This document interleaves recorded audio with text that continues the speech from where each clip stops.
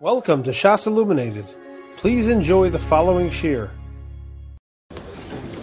About 3 weeks ago, I was asked, somebody called me up and mentioned that maybe somebody should come speak in yeshiva. There's a big speaker out there, a famous speaker, and they mentioned that they would sponsor it, and maybe this person will come speak in the yeshiva.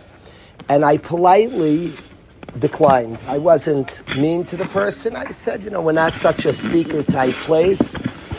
In general, guys have their schedules. To gather our guys for a speech is not always the thing to do. It doesn't always resonate by the guys. I didn't think it was a good idea. About a couple of days later, my friend Yochanan Gordon, Yochanan Badner, somebody I'm close to, my friend Yochanan Badner, who learned in this yeshiva. He learned with my son. He mentored and learned with Hudi. When Yehudi was in Yeshiva for Rockaway, Rabbi Yochanan Badner learned with Hudi. My kids are friendly with his kids. He actually learned in Waterbury. And he mentioned that he has somebody that he appreciates and mentioned this person coming to speak in the yeshiva. So what I did was I went online and I listened to a shir. And I want to tell you what I was looking for, why I said yes, when typically in the last many years ago I brought speakers to yeshiva. I don't do it. Guys have their own schedules. I don't want to, guys are very strong to their own schedules. It wasn't easy to gather the guys. Anything out of guys' schedules is not always so easy to gather the guys. There are things going on. So I usually say no. Why did I say yes here? And I want to hear Rabbi Horowitz. I'm very interested in hearing. I'll tell you what drew me from hearing online. I want to say as follows.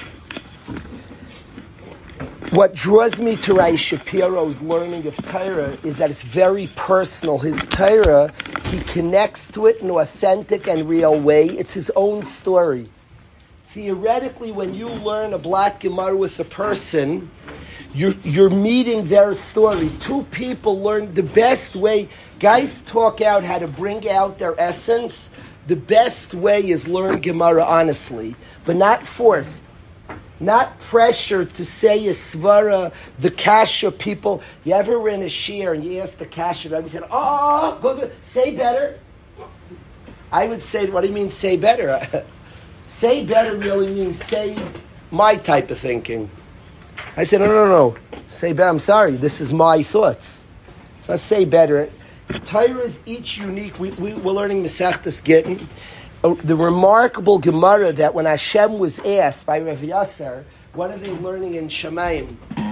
And he said, Hashem's learning the sug, you're learning Pelegish Begiva. And he asked him, what does Hashem say on the pasuk Vatizana love Pelagshay?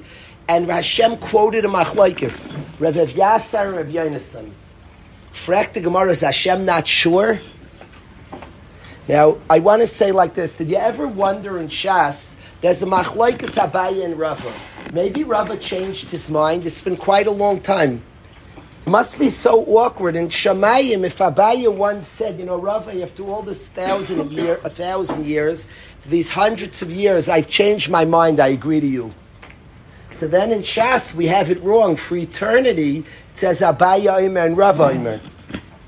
1 second, Abaye no longer sticks to that truth. And the pshat, of course, is that whenever in Shas you see a name, Abaye Omer and Rava Omer, it means that the perfect Abaye will always say this. Abaye is supposed to say this. Torah, through the prism of Abaye's experiences, of Abaye's svara, is going to always say this. Abaye Omer means, if he ever agrees to Rava, he's no longer Abaye, he became Rava.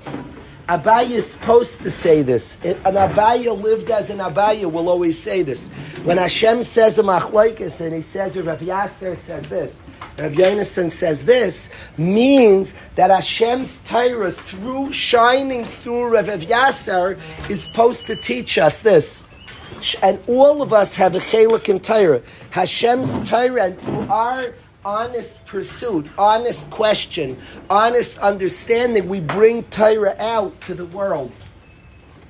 So what I want to say drew me to Rabbi Naftali Horowitz, and why I thought that it would be such a great up. But I want to hear him, and I want my friends, want everybody here to hear this Yid. I felt very strongly from the speech. And when somebody's speaking at us, telling us, guys, this is what you should do, things like that, I don't need speeches. When somebody's sharing their own Torah, their own journey, every word on Chumash, when you hear Rabbi Shapiro, he's giving you a piece of his soul. He's sharing Torah as it flowed through him. That's what I sensed in Rav Horowitz. Rav Horowitz told me, if I could say over it fascinated me. He wrote a beautiful book that I intend to read. And he told me that he didn't put in so many personal stories. That's always a question. Often when and I sense in this person, that I was zeichet to meet today for the first time, but I was zeichet to hear the share already a few weeks ago. What I see is when somebody tells you a Dvar Torah, Shapiro tells us Dvar Torah, you've met the man. Because he's not talking at us. He's giving an honest account through you could tell Rabbi Shapiro and his experiences from listening to his shiurim. You could learn him. You feel you know him. That's the most pure Torah. That's a Torah that resonates. That's ideas that resonates. The shiur I heard online, I'm not the expert in the world, but the shiur I heard online resonated by me, and I wanted to hear. I trust my friend of Yochanan Gordon, Yochanan Badner, but as well, I wanted to say that the shiur I heard, it passed this test of somebody who's saying honestly how they view things. You're getting a sense of the person's experience. So I want to thank Reb Horowitz came with Yochanan Badner. They came from 5 towns. It's quite the journey. I want to thank Naftali Horowitz for coming down, for agreeing to speak to the Chevra.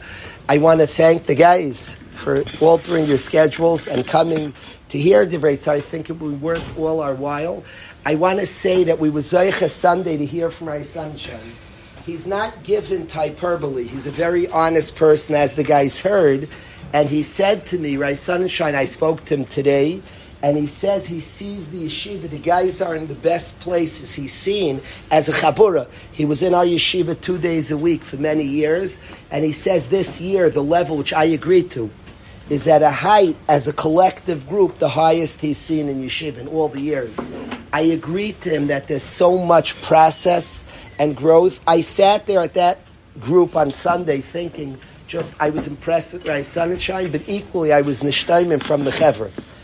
The questions the guys asked, the honest discussions, it was incredibly refreshing, the whole sophisticated dialogue. So I want to thank the guys for that. And without further ado, I want to welcome Rav Horowitz to share the Rai Torah.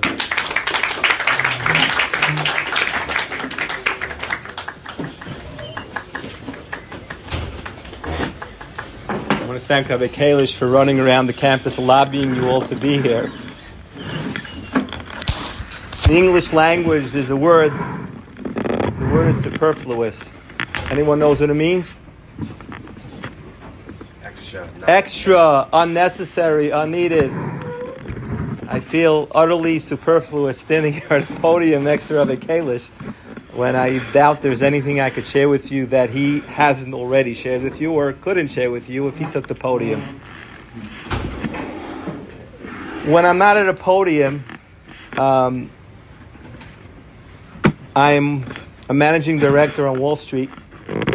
Baruch Hashem, Yochanan and I manage a very, very large wealth management practice at Morgan Stanley where I'm a managing director. Been on Wall Street now for over 20 years. Before that, I was in corporate finance.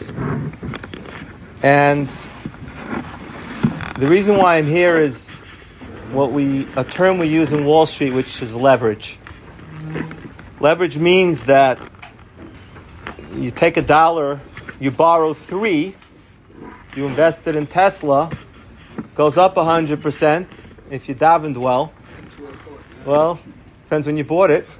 And then you don't just earn the money on the $1, you earn it on the $3 that you borrowed as well. A person has X amount of time in their life. And that's it. We all have 24 hours a day.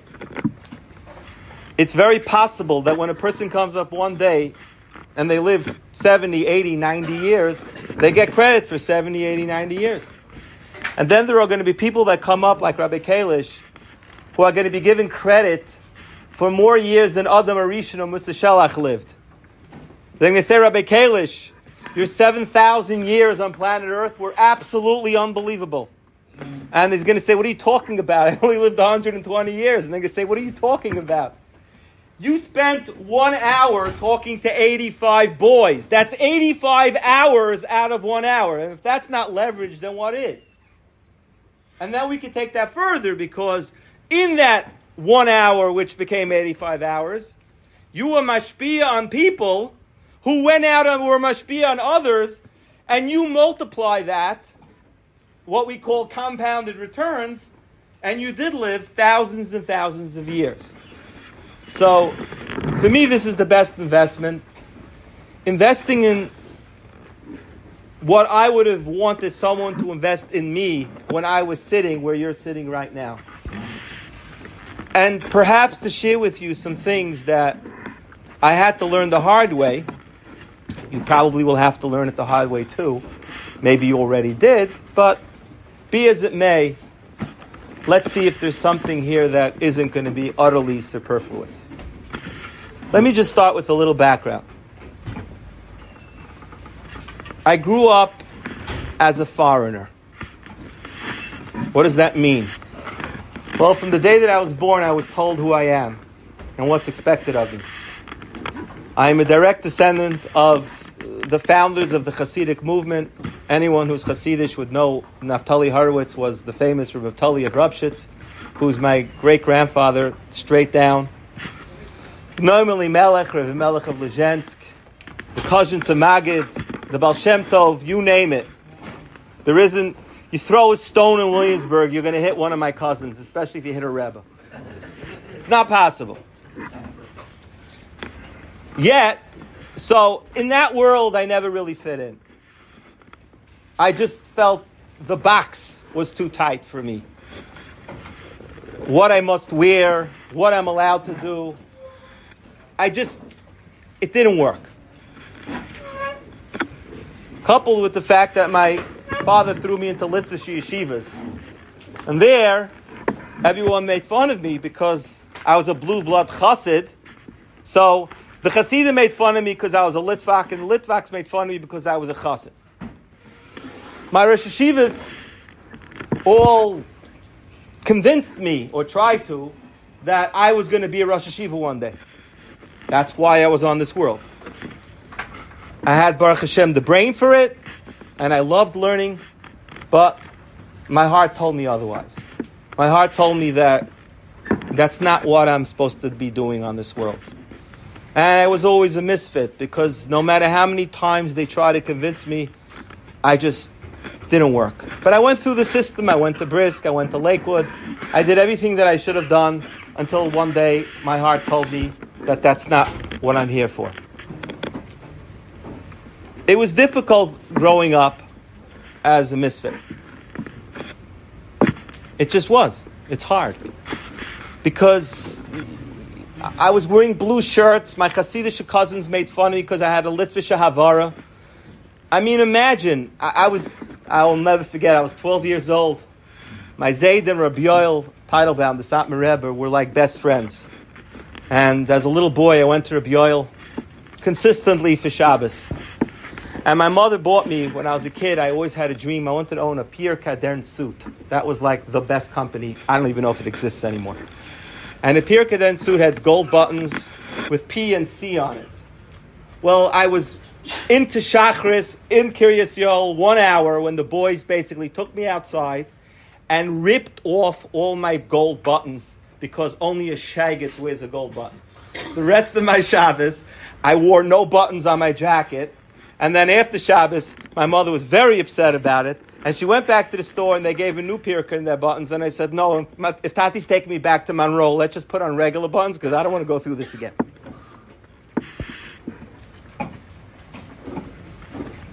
So I think the first lesson that I learned in life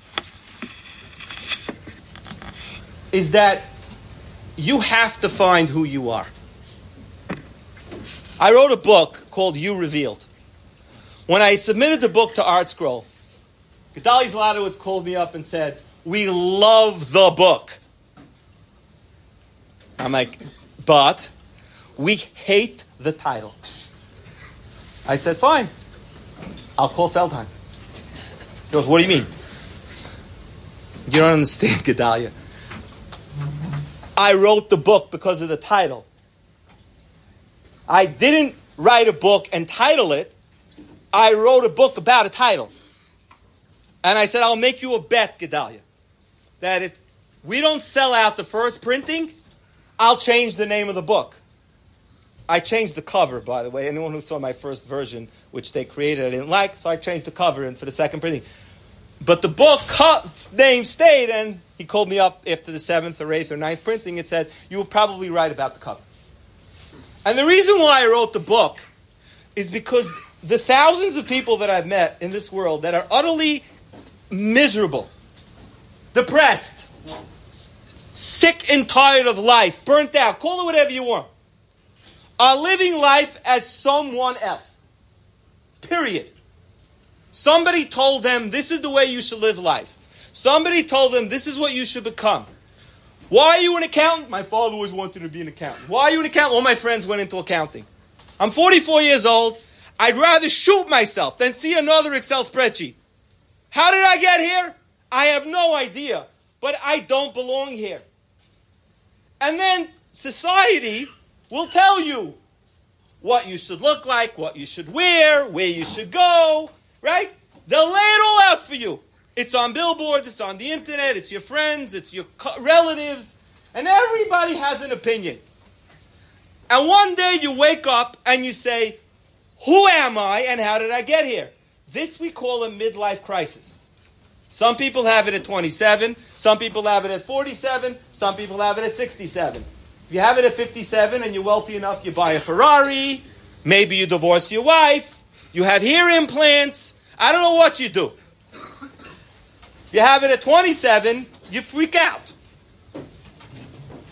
Because you never lived a day as who you were. Who you are. So I wrote a book about you. HaKadosh Baruch Hu created you to be you and only you. Not me, not Rabbi, because if he wanted another Rabbi Kalish, he would have created two.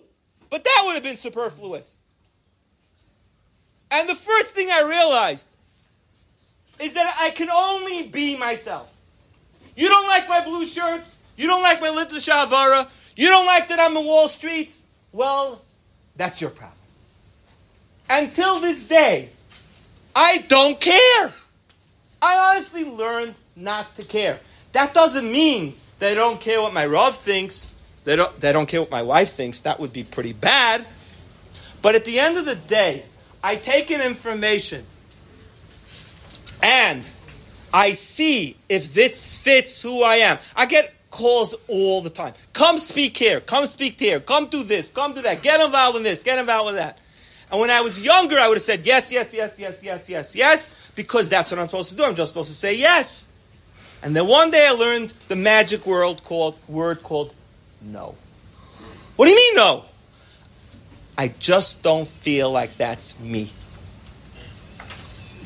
That's just not who I am.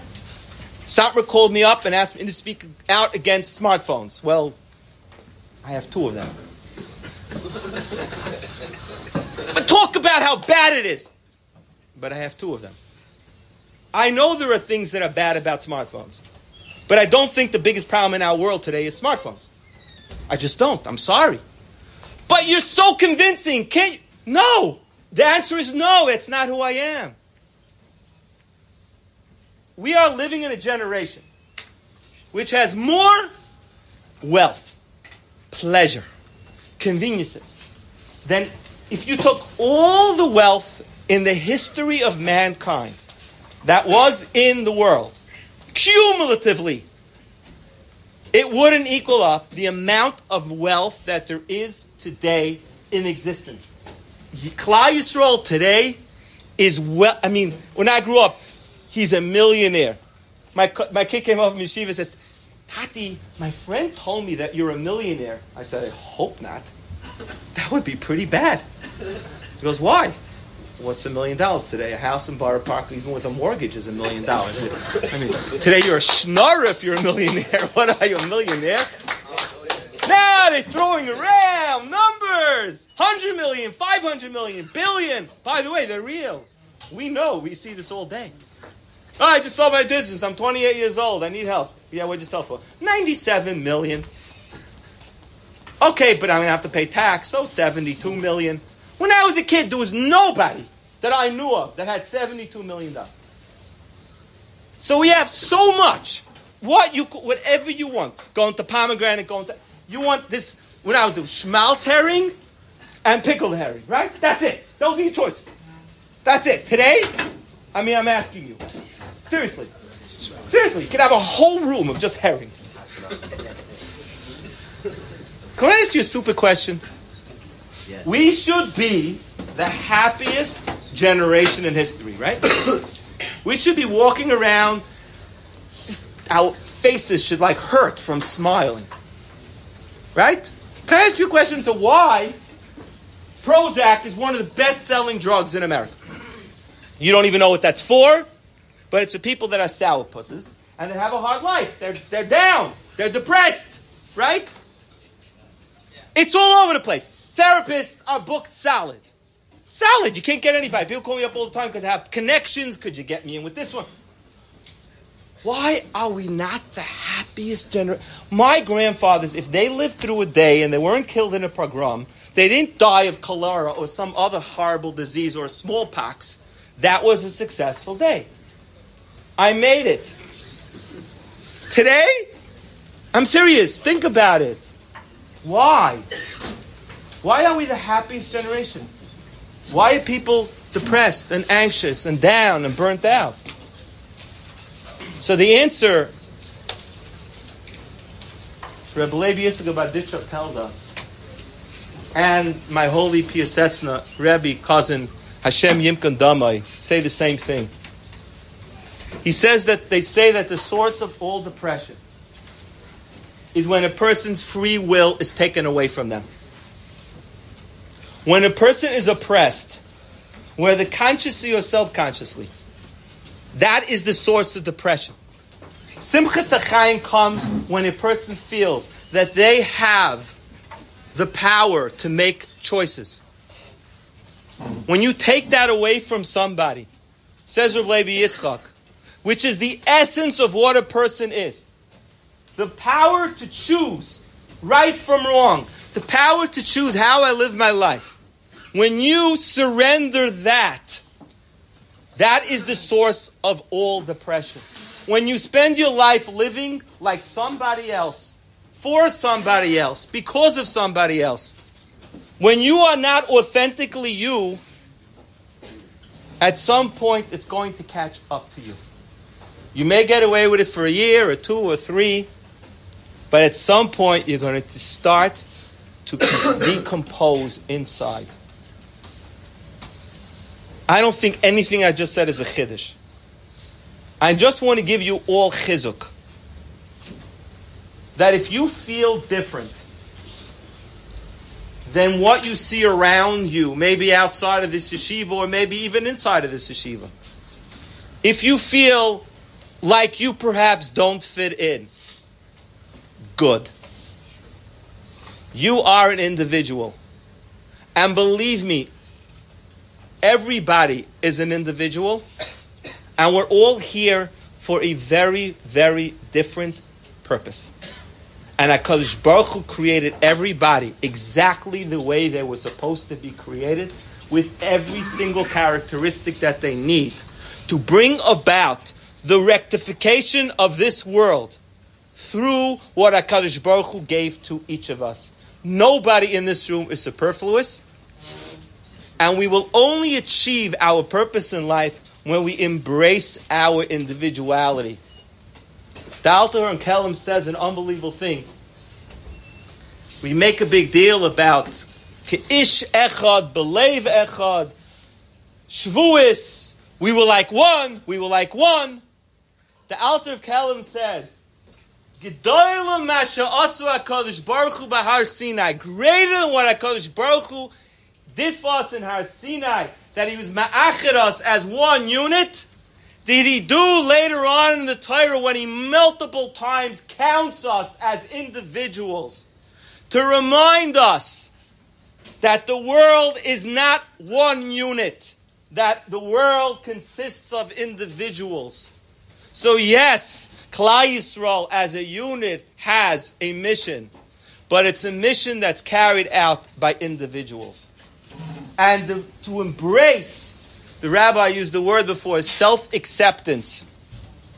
That I am what I need to be, and my job here is to be the best version of me possible. I learn from other people, they inspire me, but I'm not him and he's not me. If you do that, every single person could change the world. Because the world needs what every single one of us has as an individual. The second lesson that I learned in life is that the real pleasures of life hardly ever could be purchased with a credit card or money. One of the reasons why I didn't go into Rabbanus was I grew up very, very poor. And poverty, especially when you're really at the bottom of the totem pole, whether it was yeshiva, my friends all had 10-speed bikes. Today, 10-speed bike, you're a schnurrer. Now they have 20, 30, 40. I don't even know how many speeds they put on bikes today. I had a red Schwinn girls' bike that I inherited from my sisters. It was a 1-speed bike, it was a girls' bike, and it was red. So that's not fun. I stole my father's afikomen, I'll remember when I was 11 or 12, and I asked for a new bike.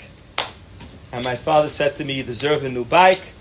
My father took me to Toys R Us, and there it was, a light blue, gorgeous, 10-speed boys' bike. And I was just staring at it, and I was like dreaming, pulling up the yeshiva finally, looking like anything other than a schnara. And it was $90 or $80. And I said, Tati, that's the bike I want. And then my father says, but this one's on sale. It was $20 less. It was a 3-speed girls' bike. A Huffy. And I looked at my father and I knew that $20 was a big deal. And I said, Tati, I'll take the one on sale. So I drove a girl's bike. If you come to my house, you're all welcome to see it.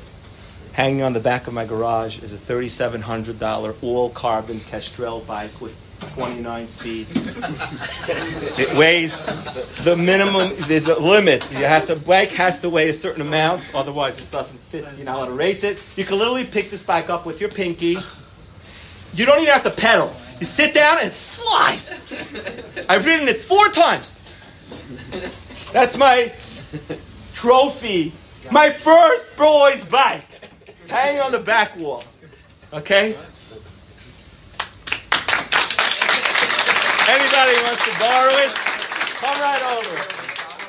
It's a beautiful bike. It really is. It's just a gorgeous bike. Now, where was I? You grow up poor. And I mean really poor. I once had a client. Her name was Phyllis Schreiber. Aleha Sholem. Joel doesn't even know her. She passed away before we met. Phyllis came to my office. Her son was my client. And she says to me, I need to find a new financial advisor. She was 92 years old. So I said, Phyllis, what's wrong with your old financial advisor? She says, he's been my financial advisor for 65 years. I said, you had it? Yes. How old is he? He's 94. I said, so what's wrong? He's starting to lose it a little. So I said, okay. So we talked for a while. And then she says to me, I really like you, she says, but I have one problem. Can I be honest? I said, sure. She says, I know you deal with big shots. Her son was my client. I know you have billionaire clients. She goes, I'm just a poor woman. She had $3.5 million. Phyllis, my dear Phyllis. Let me tell you a story. When I was 9, when I was a kid, there wasn't a wall in Borough Park I didn't climb. I climbed everything. Walls, barbed wire, fences, you name it. When they needed someone to break into the kitchen in yeshiva, it was me. I was so skinny, I could take out a cinder block and slide right through. There's video of me doing this, by the way, in Tur Tamima. Sliding through. They said, how did anyone get into this kitchen? And there was one, and they said, nobody can get through a cinder block. Until they set up a camera, and there you have me coming through the cinder block. My wife doesn't like when I tell my kids these stories. So, one Shabbos afternoon, I climbed the wall and I tore my pants. And what I knew this would do to my mother was, I knew my mother couldn't afford to buy me another pair of pants. I know for some of you this may be hard to understand, and some of you won't, but the trepidation of me having to tell my mother that I tore my pants was unbelievable. So I hid in my room, and then after Shabbos, I did what every 9-year-old would do. I Elmer glued my pants together. I thought nobody would ever know. Any of you ever use Elmer's glue even? It definitely doesn't work on pants. I put it all together really nicely, and I put it into my drawer between 2 books. Very chacham. Of course, it's stuck to the book, but that's a whole other story. And then I figured next Friday I'll take it out. I don't know, weird, nobody will notice. Well, guess what? It didn't work. So I said to Phyllis, I said, if you think somebody who once Elmer glued their pants together will ever think that $3.5 million isn't all the money in the world, then you don't know who I am. And she looked at me and she says, okay, you're my guy. So, when you grow up poor, all you want is money. That's all you want. You want that carbon bike. You want a new Tesla. You want a big mansion. You want a watch collection. You want to be able to get out and say to the world, I'm not poor. That's it. Hey, I'm rich. I'm not poor. I'm not that poor kid who drives a girl's bike. That's not me. That was him. Now I'm Mr. Who knows what. And you think that that's going to make you happy. But I already told you that the only reason to do that is because you think living like somebody else is what's going to make you happy. Well, I started that way, trust me. At one point, I had 8 watches. I had 2 Patek's, an AP, if you know what that stands for. I had a Breitling. I had 2 Breguets. I had a Rolex. I had it all. 3 watch winders. 3.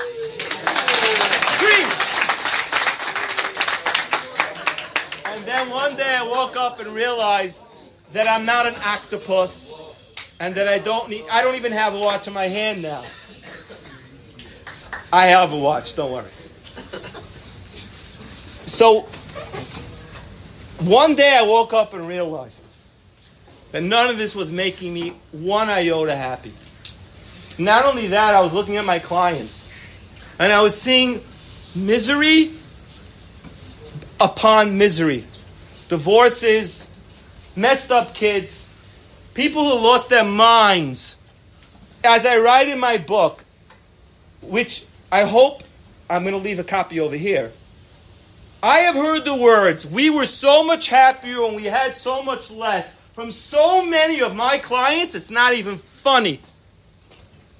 I counsel multi-billionaire families, and all we deal with all day is fighting and strife and hatred and all the problems that you can't even imagine. Now, I'm not saying that you cannot find happiness with money, but you won't find happiness with money if you think that buying yourself the next who knows what is what it's all about.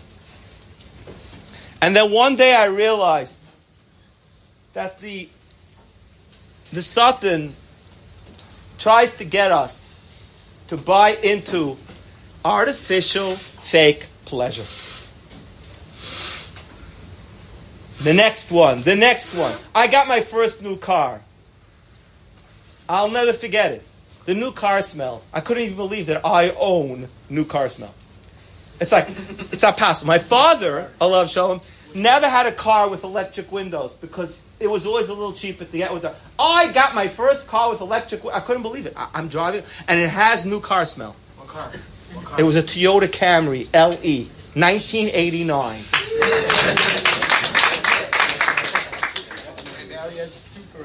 I got my second car. The pleasure lasted 2 or 3 weeks. By the time I got my third car, I realized it's not working anymore, so maybe I should get a nicer car. Trust me, there's never going to be a feeling. Let me ask you all a question. Have any of you ever done anything incredibly meaningful in your life? No. What was it? A hike. A hike? Yeah. Give me something more meaningful. Come on. Where you felt. This is why I'm here. Have any of you ever done that? What? You came to this yeshiva.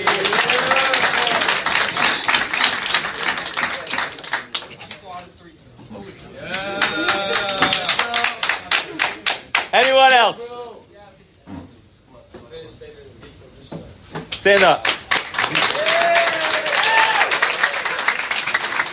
Stand up. What's your name? Reuven. When did you finish saying Ezekiel?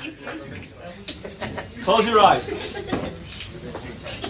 Remember it? Tell me about it. Took me over a year. What did it feel like when you stood up there? I was surprised. I hadn't really told people what stuff I should do. I felt really fulfilled.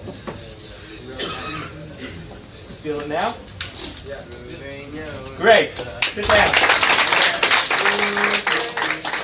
Any of you have ever had? Yes.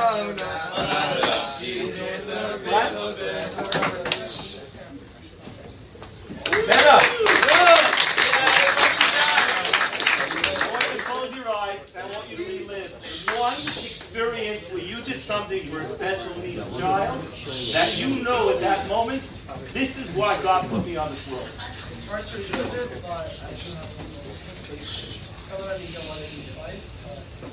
Yeah. Something you don't want to do twice. How many of you have ever eaten a really amazing steak at a very expensive restaurant? Anyone? Oh, yeah. Where'd you eat? A lot of places. What was the best steak you ever ate in your life? Who? From your father? Your father? But which steak? Remember the steak? 100 ounce cowboy. Yeah? Yeah. Close your eyes and relive it. All right. It was a steak. Nothing that crazy. No, but it was a steak. Okay. I once had... Oh yeah, you go every restaurant. Could you relive a couple of steaks? Wall Street Grill. It's safe. It's stored. It's stored. You have physical evidence. Why am I telling you all this? What? What's the most meaningful thing you've done? Oh my gosh. You want me to start crying? Yes. No, really? You want me to start crying? Yeah. Try. It's going to take a second. All right. My first Siyum Masechta, I was 12 years old. I finished Masechta Sukkah. I skipped basketball that whole summer. I made a Siyum for my Zaydi's yard site. I was 12 years old. My parents came up to camp. I stood in front of the whole camp, and I made a Siyum. I still have the copies Tamarim that my Rebbe gave me, inscribed, and I could not believe that I was able to finish a Masechta. If I start talking my first Siyum as Shas, I'll be bawling. What should I tell you? I can relive thousands of experiences that would bring tears to my eyes. where all I thought in that moment was, I don't know what I did to be Zaycha, to have been able to do what I just did. I felt like you feel when you stood up there, overwhelmed with Akaras HaTayv to HaKadosh Baruch Hu. Which I tell you, I don't know why. Whether it was the birth of a child, whether it was saying vidui with several people as they breathed their last.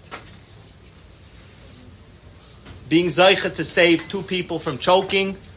There are things in life that touch us in an eternal way. The reason why you can relive a meaningful experience is because the neshama is eternal. The guf is very, very, very temporary. And that a steak, unless it touches a deeper place. I have a picture in my computer of Reb David Feinstein, Zecher Tzadik Levracha, having a steak dinner in Reserve Cut with a man who he went to yeshiva with, who never got married, never had children. And every year, on his birthday, Reb David Feinstein, Zecher Tzadik Levracha, took this man out for dinner and served him steak. Now that's a steak you can relive. So one day I realized that I'm not any happier than I was as a child driving a red bike. It's just not working. The watches aren't working. The title's not working. The cars aren't working. It's just not working. And I'm not stupid enough to keep going and thinking, oh, because I don't have the new Tesla, or maybe I don't have the this, or maybe I don't have the that. One day I stopped and realized this is just not working. When something doesn't work, you try something else. Chaim Volozhin says in Introduction to Nefesh HaChaim that the sole reason why the world was created, the sole reason why you were here, the sole reason that we suffer ups and downs and anxiety and everything and all the stresses of life is for one reason alone. That one person should do for another. Period. This is why we're all here. And one day you realize that when you buy yourself something, that memory will not be there. You'll never be able to relive. That will not touch you in a deep, deep way. But when you buy something for somebody else, when you touch somebody else, when you inspire, when you instill meaning, when you help your friend out. I want to tell you an unbelievable story. I don't know if Rabbi Gissinger's book is here, but there's a book called At Any Hour. I have to say this book, I've read it 3 times. It's beyond. It's crazy. Rabbi Gissinger was a gadol, a man who had the whole Klal Yisrael vying for his time. There's a story in that book. One day he calls up his nephew, Moshe Roman, and he says, Moshe, we have to take a trip. And they drive from Lakewood to Sheepshead Bay, Brooklyn. And when they get there, Rabbi Gissinger pops the trunk and takes out a ladder and a brown bag. And he goes, what are we doing? He goes, we'll see. Knocks on the door. Man opens up the door, an old man. And he says to him, where is it? And he points to a light fixture. He opens up the ladder, takes a bulb out of his brown bag, climbs up the ladder, changes a light bulb, closes the ladder, gives the man a big kiss on the cheek, and leaves. They drive back to Lakewood, and his nephew he's plotting. So he turns to his uncle, he says, what was that? He says, what was it? I'll tell you what that was. This man, he has one son, he lives in Texas, has nothing to do with him. He lives all alone. He calls me at least once a week to bemoan his life, how miserable he is. And today, well, last night, he called me up and said, and on top of everything else, the one working light bulb in my kitchen burnt out. And I have nobody to change it. So what does Rabbi Gissinger, Zecher Tzaddik Livracha, the one of the most busy people in the entire universe, do? He takes a light bulb, he takes a step ladder, he drives an hour and a half each way to change a light bulb. Could you imagine Reb Chaim Kanievsky coming to your house to change a light bulb? But what did he really do? He gave this man dignity, and it took 3 hours of his life. I want you to stop every single day and think about that. When I was a child, a kid in yeshiva committed suicide. He went up to the roof and he jumped. He was a bacher in Tar V'das. I lived in Tar Tamima, and his brother was my chavrusa. And I went to the Levaya. And Reb Reuven Fein, Zecher Tzaddik Livracha, was talking. And he said that in the Torah it says, Yodeinu lo shavcha es adam hazeh. By Egla Arufa, we have to be able to say, my hands did not spill this blood. And he said, who knows? If one of you would have said good morning to him this morning and given a pat on the back, if he wouldn't be here today. And I walked away and I thought about that. Mi yodeya. We get so involved with what we're going through. But really we're here to notice what other people are going through. What do you mean? What am I? What can I offer? I'm a nobody. What? That's the rabbi's job. The therapists. Who am I? Yeah, the Yetzer Hara is very good. You're nothing. You're a nobody. You have your own problems. What could you possibly do for somebody else? It's such baloney. It's not even funny. You want a life of pleasure? You want a life of ecstasy? You don't need to sniff anything. You don't need to drink anything. Become addicted to doing for others. You don't have to do anything big. Guy loses his job. You take him out for coffee. And you just say, I'm here for you. Somebody's going through something. You just say, I wish I could help you, but I can't. But I want you to know I feel for you. We all need today chizuk. And every person can give chizuk. There was a girl who came to me. I used to teach at our Nava. She came to my office. She'd been through every modality of therapy. She'd been on every medication you can imagine for depression. And she says to me, I give up. I said, okay, now we could talk. Let's try this. I'm sending to you to 3 months. 3 months of chesed. I want you to find 2 projects a week that you're involved with. I don't care what it is. Bringing food to people in the house, going to visit children in the hospital. I want you to become somehow constructively involved in doing for others. And I want you to come back after 2 months with the report of how it went. She didn't have to wait 2 months. 2 weeks later, she felt like a different person. She felt like a different person. So the second thing that I learned in life is that this is Gan Eden. Rabbi Kalish goes to sleep every night. I am sure, if he does sleep, beyond exhausted. Beyond exhausted. There's nothing more exhilarating than going to sleep at night knowing that you squeezed out every single ounce of what you have inside of you, every moment of that day, for the sake of another person.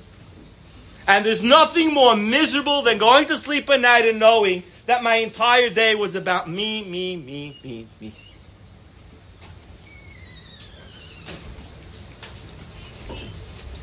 When you take that idea one step further, you start to realize why HaKadosh Baruch Hu puts us through challenges. There's a great book out there called Man's Search for Meaning, written by Dr. Viktor Frankl. I might almost call him my Rabbi, but it's a very, very interesting book. It's how he survives the Holocaust. And he does it by finding meaning in the black, bleak period that he had to live through. And what he did was he realized that one day, all this can be utilized to help somebody else. I'm speaking to every one of you. Every one of you. I don't know what each of you have been through.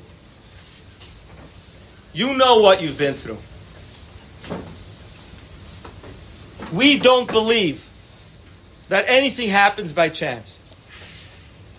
We believe that HaKadosh Baruch Hu put us in the situation that we were in. As horrible, as depressing, as difficult as it was. And we have a hard time grappling with that. And you never judge somebody who lived through the Holocaust and then ran as far away from Yiddishkeit as possible. Or somebody that was violated as a child. Or somebody that grew up in an abusive home. We cannot judge such people because we cannot understand their nisyonis. But one thing we know, that it didn't happen to us by chance. That HaKadosh Baruch Hu, this was part of the script. But how could that be? Why would I have to live through that? And it has to go back to the purpose of life. Which is that one day I'm going to stand at a podium and I'm going to have 300 kids listening to me. And they're going to hear a story. And they're going to say, I know what you went through and let me tell you how I got out of it.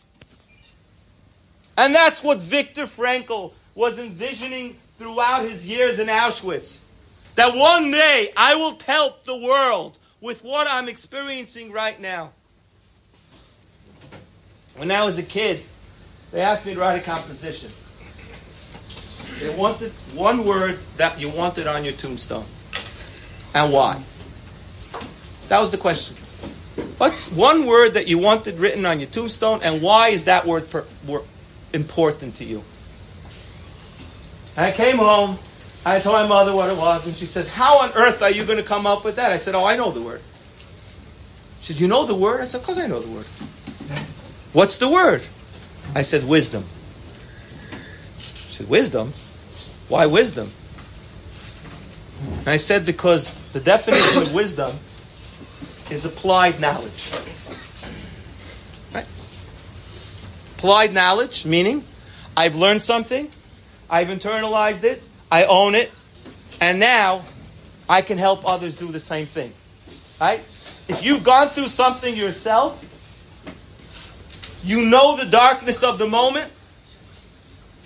When people come to me and they say they're unemployed, do you know what it's like to be unemployed? You know, any of you ever met someone who's unemployed?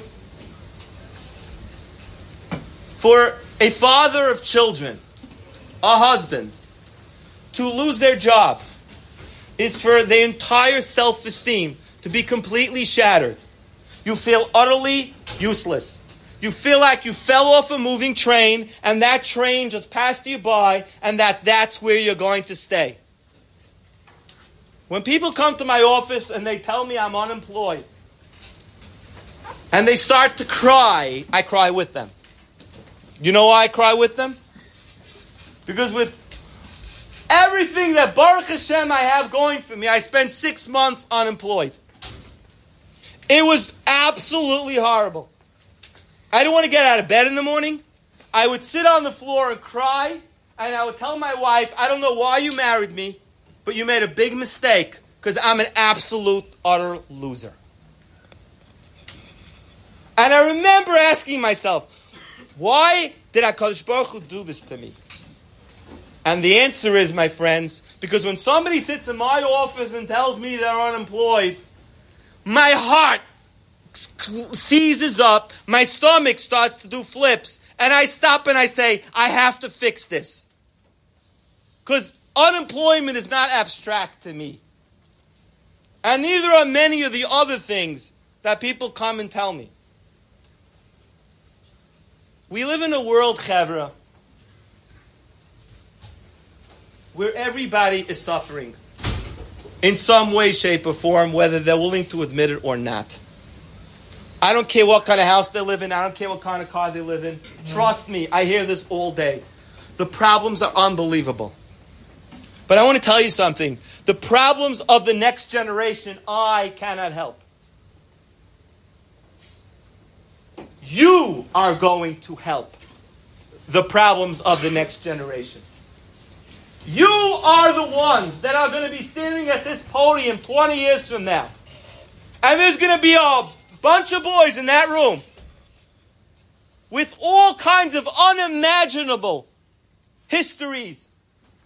And you have to get here to help them. And right now, whatever you may be going through or what you've been through is to prepare you to stand at this podium so that you can be the source of wisdom to that generation. Because at some point, I will become out of touch with the problems of the generation. But you won't be out of touch. When you find meaning in challenge, when you find meaning in darkness, when you find meaning of what was done unto you, and you say, I cannot change the past, but I can change the future. And I can draw knowledge and wisdom and strength from this, and not let whatever it was define who I am. Now you're living a meaningful, fulfilling life, and every day is a treasure. One more, and then if the rabbi lets, we'll have some questions. The last thing, and please, nothing here is Musar. Nothing. I'm talking to myself. On that last note,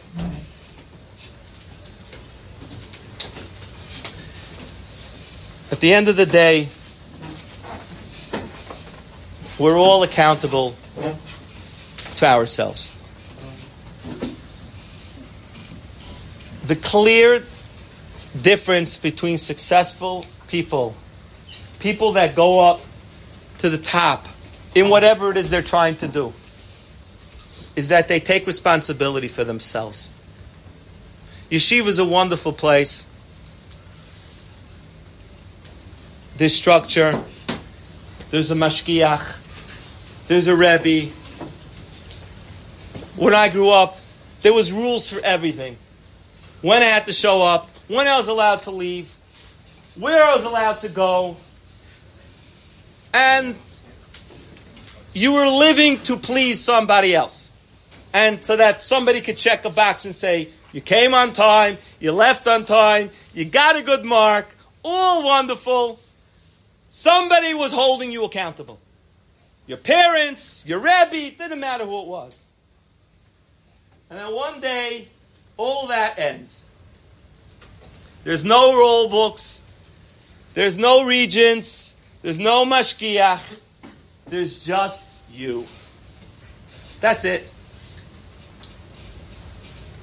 Some people take responsibility for their lives, and some people spend their lives blaming and complaining. My Rebbe did this to me. This one did that to me. This is not fair. That's not fair. All true. True. But at the end of the day, it's not going to help you anything. At the end of the day, one day, you realize that you are accountable to yourself. Even if you're a big Yiras Shamayim, and HaKadosh Baruch Hu one day is going to sit down and he's going to read back everything that you did and didn't do. Even if you can integrate that, honestly, I can't. I can't. It's too abstract for me. It's too abstract for me. I just can't. I can't relate to a Din Torah one day in Shemayim, and I'm going to shiver, and I'm not going to remember my name. That doesn't motivate me in the morning. It just doesn't. What motivates me is that I know that I'm accountable to myself. I know that I'm responsible for myself. I know what I need to do, and I know why I need to do it, and I hold myself accountable. And if I can't produce, I have nobody to blame but myself. And in my book, I will talk about being a perfectionist, which I am. But the reality is, one day you wake up and realize, this is my life. And I have two choices. I could succeed, but three choices. I could be mediocre, I could be a failure, or I can be a raging success. I don't know about you guys, but I had to be successful. I couldn't live with myself. In whatever it was, I just knew that Kalish Baruch Hu didn't put me onto this world to be average or below average. This we call in Hebrew a she'ifa. Inspired living means that you absolutely internalize. Rav Nachman of Breslov says that the Yetzer Hara will convince you that such words that I'm speaking now were meant for other people. Rabbi Kalish is an extraordinary person. That person is an extraordinary person. But I was created to be regular. I'm different. It's not true. This is your choice. You want to be extraordinary, there is a path to be extraordinary. Extraordinary means that you are taking what HaKadosh Baruch Hu gave you, you're maximizing it, and you are inspiring the world with it. And when you're acting in that way, you have a feeling of such utter fulfillment. It's euphoric when you know that you are living your mission. So those are my 3 points. Individuality, embracing the real pleasures of life, and taking responsibility for your life. Any questions?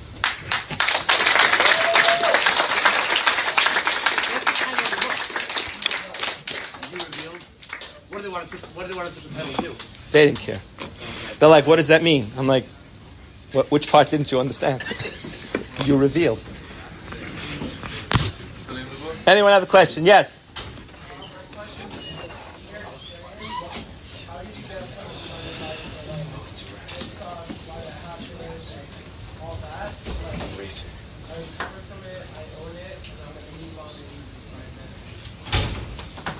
So his question was, how did I move on from this sucks, why did it happen, to now I'm going to use it to my advantage? So I the word closure, everyone likes that word, right? Closure. Let's put closure on this. Let me just define what closure means for me. Okay? Closure means to me that there's a room inside of me where I lock stuff up. It's a dark room. It's got a lot of cobwebs in it. A lot of moldy corpses laying around over there. Like in a horror movie, it's that room you don't want to go into. And that's where I lock stuff up. I'm very visual in this way. And there's a lot of stuff that happened to me that's locked up in that room. And there are certain things that trigger me, and I go into that room, and I stay away from those things as far as possible. So rule number 1 is I realize what's in there. Sometimes you never get rid of it, and sometimes you don't even want to get rid of it, right? If I don't feel the pain of what somebody else is telling me because in my subconscious is still there, well, I'm not going to be as motivated. Right? I don't want to forget what it felt like to be very poor and embarrassed and made fun of. All that stuff, I don't want to forget it. right? But I want to move on from it. So the first thing I do is, while it's happening now, literally while it's happening, I'm stopping and I'm saying, okay, what can I learn from this? And how am I going to help people with this? I literally switch into that mode immediately. As it's happening, I'm already thinking like Viktor Frankl did in the Holocaust. He said, okay, I got it. This is going to be painful. This is going to hurt. I davened to Kadosh Baruch Hu 10 times that this shouldn't happen, but here I am. It's happening. But now I'm starting to take notes. And by the way, I take notes. I write down what I felt like, how horrible it was, how difficult it was. I'm now gathering research data. Because when I get out of this now, and then I go into how do I fix this mode. And I'm tracking all this so that one day I can have another chapter in my book. The first thing is to embrace what I said. Doesn't matter why it happened. It doesn't matter who did it to you. That one day will have absolutely no significance. What's significant is, what am I learning from this? And how am I going to pull myself out? And the quicker I switch into that mode of seeing this as an opportunity, I get much less scarred. And then there's so many things that I've written lectures on or spoken about that happened to me recently. Challenges that happened to me recently that very quickly I sat down and I said, okay, I need to write about this. I need to talk about this. And then very quickly it becomes a lecture. Question. I understand that, like, if you're like really wealthy and you buy objects and stuff, it wouldn't necessarily make you happy. But the actual act of like going from like riding a girl's bike or whatever it is to becoming a very wealthy person, is that not alone like a very like a thing that you think about often? In and of itself, no. Well, let me make clear. I was enabled. Money is an enabler. Right? Now I have the means. Now the question is to do what? Yes.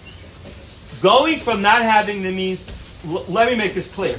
When you don't have enough and you have enough, that's an unbelievable leap.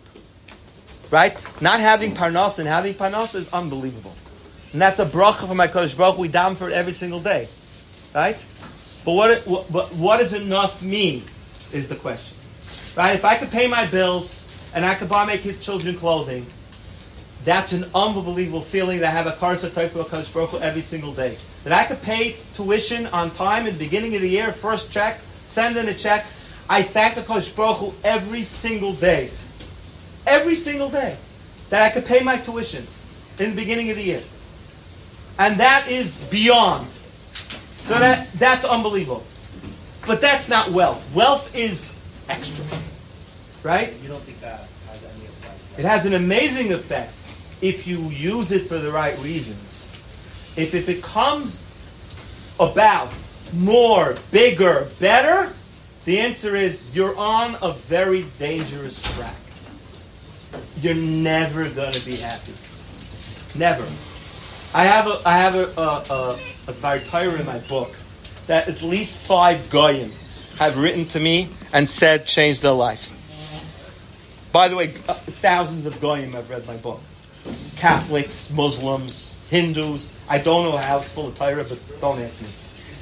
The Dvar Torah is from my great uncle, the great Hafla.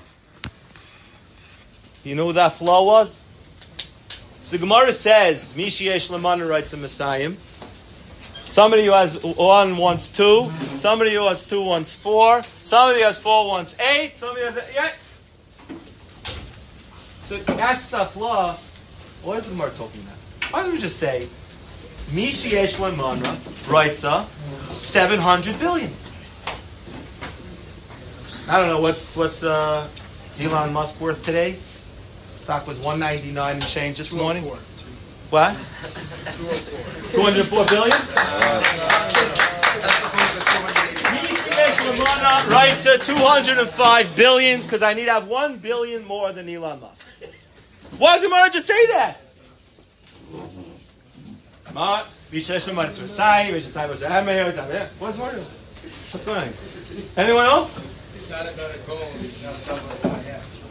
Okay. Doubling your score. Says the Hafla. If you knew that you're not going to be happy with 204 billion, that you need 205 billion, and I said to you, and I convinced you of this, you knew standing here at the beginning of this thing that I know that $204 billion will not even make me happy. What will you do? You'll open up a yeshiva called Waterbury. You'll say, you know what? That road is not for me. I mean, seriously, come on. I mean, it's not going to happen.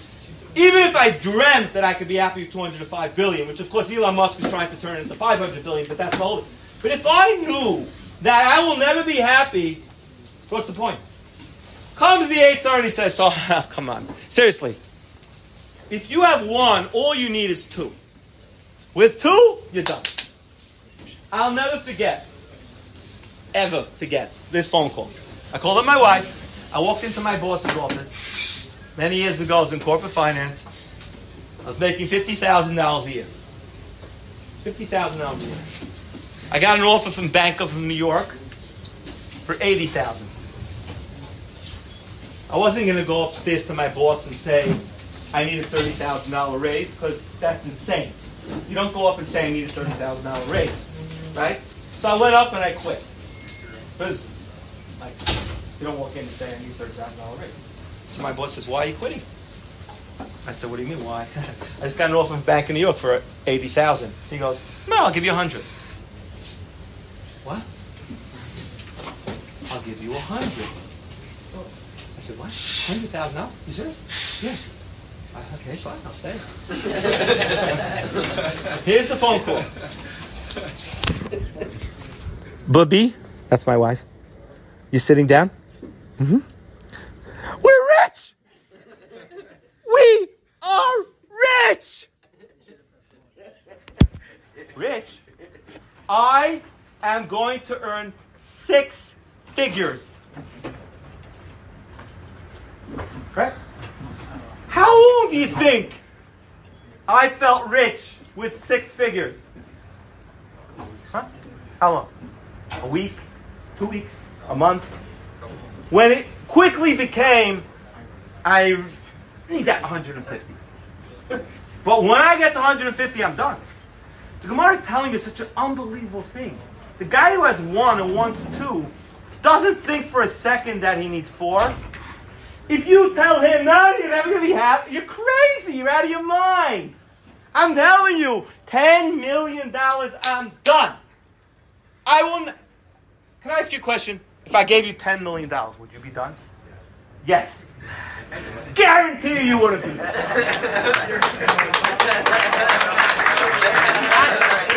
it. He has to do it. He has to do it.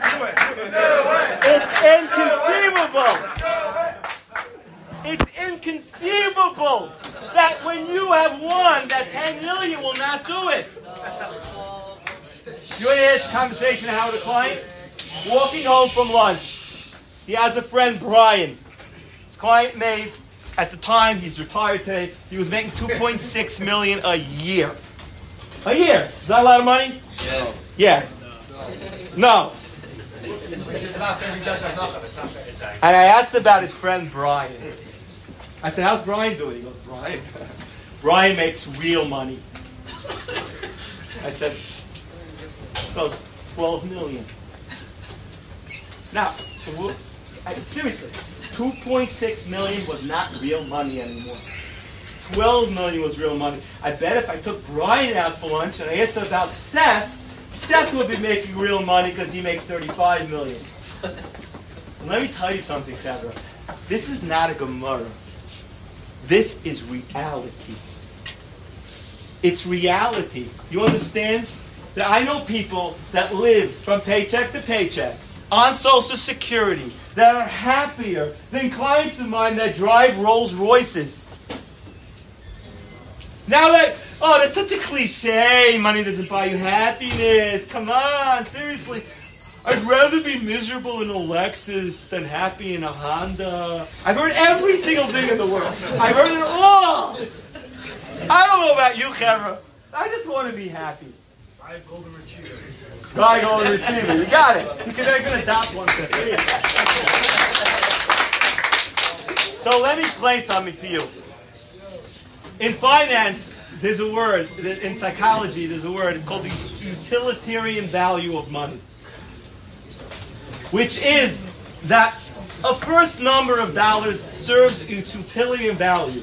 I can afford to buy a house. I can afford to put a roof on my head. I can afford to have clean water and medical and all the things that are basic needs of a person. And there, the curve goes up very quickly, right? From going from 50,000 to 100,000, from going from a little rental apartment to owning your own home, which has enough beds for everyone to have their own, and enough bathrooms so you don't kill each other in the morning. That's a very upward sloping curve.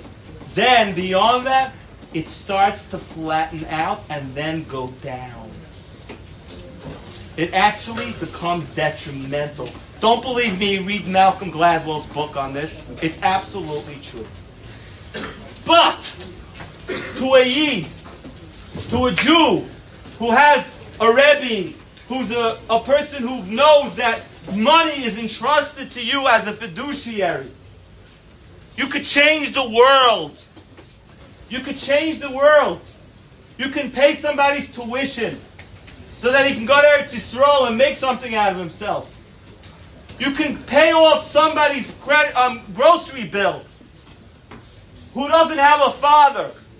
You can buy shoes for children in Eretz Yisrael that can't afford shoes. You can change the world with money. Or you can buy your ninth watch. It's up to you. That's free will. One more question, then we'll stop. Well, I don't have two questions. Yes. That was your first question. So first off, you said multiple times how when you were in those toughest of times, you would turn to Hashem and try to figure out what to do. For myself, when I was in my toughest times, I would turn away from Hashem and lose that amount of money that I had. How did you not turn away from religion and throw that away and as if Hashem wasn't there? That's a very good question. The Bina Le'itim, a very, very powerful sefer, writes. His question was, why did I turn to Hashem? Why didn't I turn away from Hashem? I cannot say that I always didn't turn away from Hashem. The Gemara says that Eino the Nitvas B'shas Tzara, a person is not judged in their moment of extreme grief. And we should never look back, or Nachman says, at times when we disconnected and let that moment or that period define us. Because when a person is going through tremendous hardship, and his first reaction is anger and turning away from HaKadosh Baruch Hu. You say blame. Blame. Yeah, blame. A girl once came to my office. I'll never forget this. A girl from Arnava.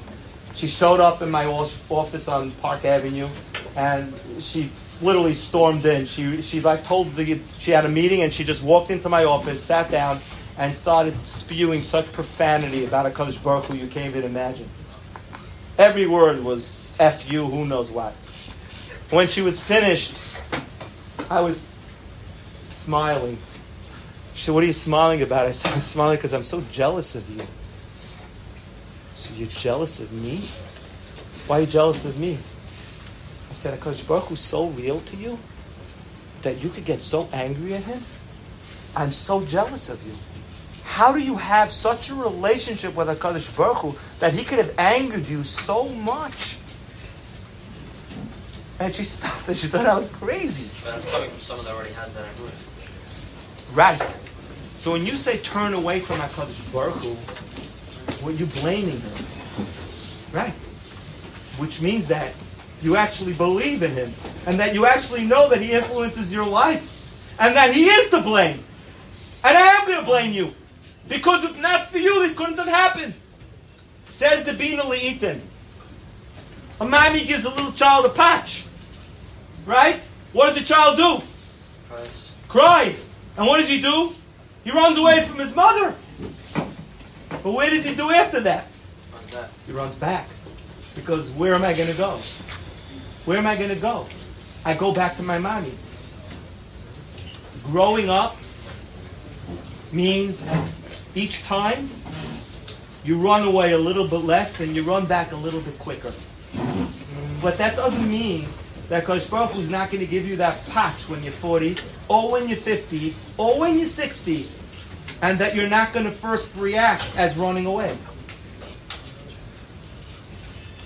The other thing I learned is that it's hard to internalize this sometimes when you're younger, but you get older and you start to really chop this.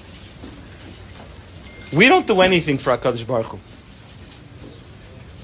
HaKadosh doesn't need us to put on tefillin in the morning. HaKadosh Baruch Hu doesn't need us to do anything. Now, this is... When I grew up, HaKadosh Baruch Hu was a vending machine. He's a vending machine. You put in the money, you push the button, out comes the wise potato chips. That's it. I give Meister money, he gives me back money. I daven 3 times a day, I don't die of cancer. And you start to think that you get it. I understand how this works. Yeah, I'm a good boy, and I behave, and I don't talk Lashon Hara, or sometimes I do, but then I stop myself, and then I go to Yom Kippur, and I cry, please Hashem, don't let me die, please, please, please. And then I go back, and I die, and I think I kind of figured this whole thing out. And then all of a sudden, out of nowhere, bam! What did happen? Why I was being so good? I was doing everything I was supposed to. Well, how could that be? It's not fair. It doesn't work out. What? And then I go, you know what? I'll teach you a lesson. No tefillin for a week. Ha! I'll show you. Yeah. I'll talk Lashon Hara. Yeah. I'll skip a couple of days of stuff. You know what I mean? We'll see how it feels when you don't get what you want. HaKadosh Baruch Hu. Sound crazy, right? But come on, seriously, is it not a part of every one of us that feels that way? I'm going to teach HaKadosh Baruch Hu a lesson. He didn't keep his end of the bargain. Mamula, Shefalach. We all go through this. If you don't go through this, please come and tell me why. Because I want to learn from you. And then one day I realized, do I have any idea what this is about? Do I have any idea where HaKadosh Baruch Hu is? Do I understand the concept of infinite and Ein Sof? Do I understand that every single thing I do for myself? I don't do anything for HaKadosh Baruch Hu. HaKadosh Baruch Hu doesn't need anything. I can't give HaKadosh Baruch Hu anything. Yeah, I'm giving him nachas ruach. I know what that means. If I don't give him nachas ruach, he's in a bad mood. He brings a hurricane. I'm in a bad mood today. Maybe learn. Oh, somebody's going to pay for this one. When I'm in a bad mood, somebody pay. We have this whole warped idea. And I realized one day that all I'm doing by turning away and getting angry is hurting myself. Because I'm going to be miserable. And I also, you have to read my book. I'm telling you, if you can't afford my book, I'll give you a copy. I'm serious. I realized that I'm in a war. My whole life is one big chess game against the Satan. The Satan wants me to fail. Period. And when I'm disconnected, when I'm angry, when I'm bitter, when I'm vindictive, when I'm blaming, he is sitting there and going, oh, baby, I love this. I love this. And let me tell you something. There's no enemy in the world that you would do anything to make him happy. But we give him what he wants. And what does he want? He wants us to blame HaKadosh Baruch Hu. So I've grown up. And I've realized that I'm just living for myself. I'm not living for HaKadosh Baruch Hu. I had a client, his name was Andy Burian. Go look him up. He was an unbelievable person. Unbelievable person. He wrote a book. He once spoke for me to 300 college kids. He lived through 4 death camps. He's in my book, I think once or twice. And at the end, somebody asked him, Mr. Burian, could you tell me how after everything you lived through, you remained religious? And you know what he said to them? Some people are religious because they're afraid of going to hell. Not me. I've already been there. I'm not going there again. I'm religious because I want to be. That's what his words were. One day, I realized that I want to learn Gemara. One day I realized that I want to daven. I want to keep Shabbos. My kids know that if somebody walked into my house one day and said, Naftali, you were mixed up at birth, you're Catholic. You're not who you think you are. They did a DNA test on me. The next Shabbos I would do nothing differently. Nothing differently. I wouldn't pick up my smartphone. I wouldn't get into my car. One day, I decided I want to keep Shabbos. I want to learn Gemara. I want to daven with a pair of tefillin on my hands. I want to do it. I want to be Jewish. So now it's not about punishing Kalish Baruch Hu anymore. It's about not punishing myself. When you reach that point, the whole battle goes away. I would rather, I'd rather kill myself than disconnect myself from what brings my neshama pleasure. But it takes time. But you'll get there, Mitzvah Hashem. Thank you, everybody. Rabbi say, usually we do a song for visiting people before. I want to quickly, Rabbi Yochanan and Naftali in a rush. I want to thank Naftali for coming. I'm going to ask Zevi to come forward. Quickly, two quick songs. They'll pay up with a song. Zevi, take it away.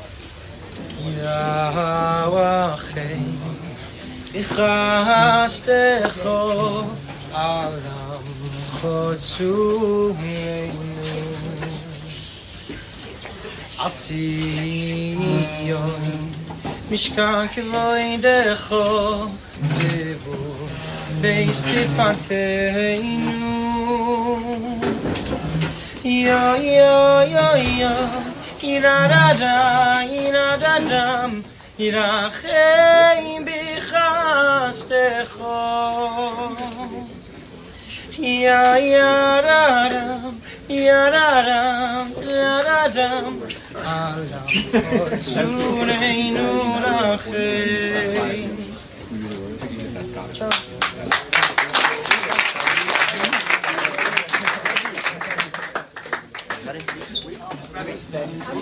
What?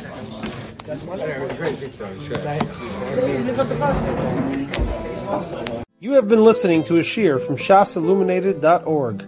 For other shiurim on many topics, or to hear an Iyun shiur on any daf in Shas, including Mara Mekaymas on each shiur, please visit www.shasilluminated.org.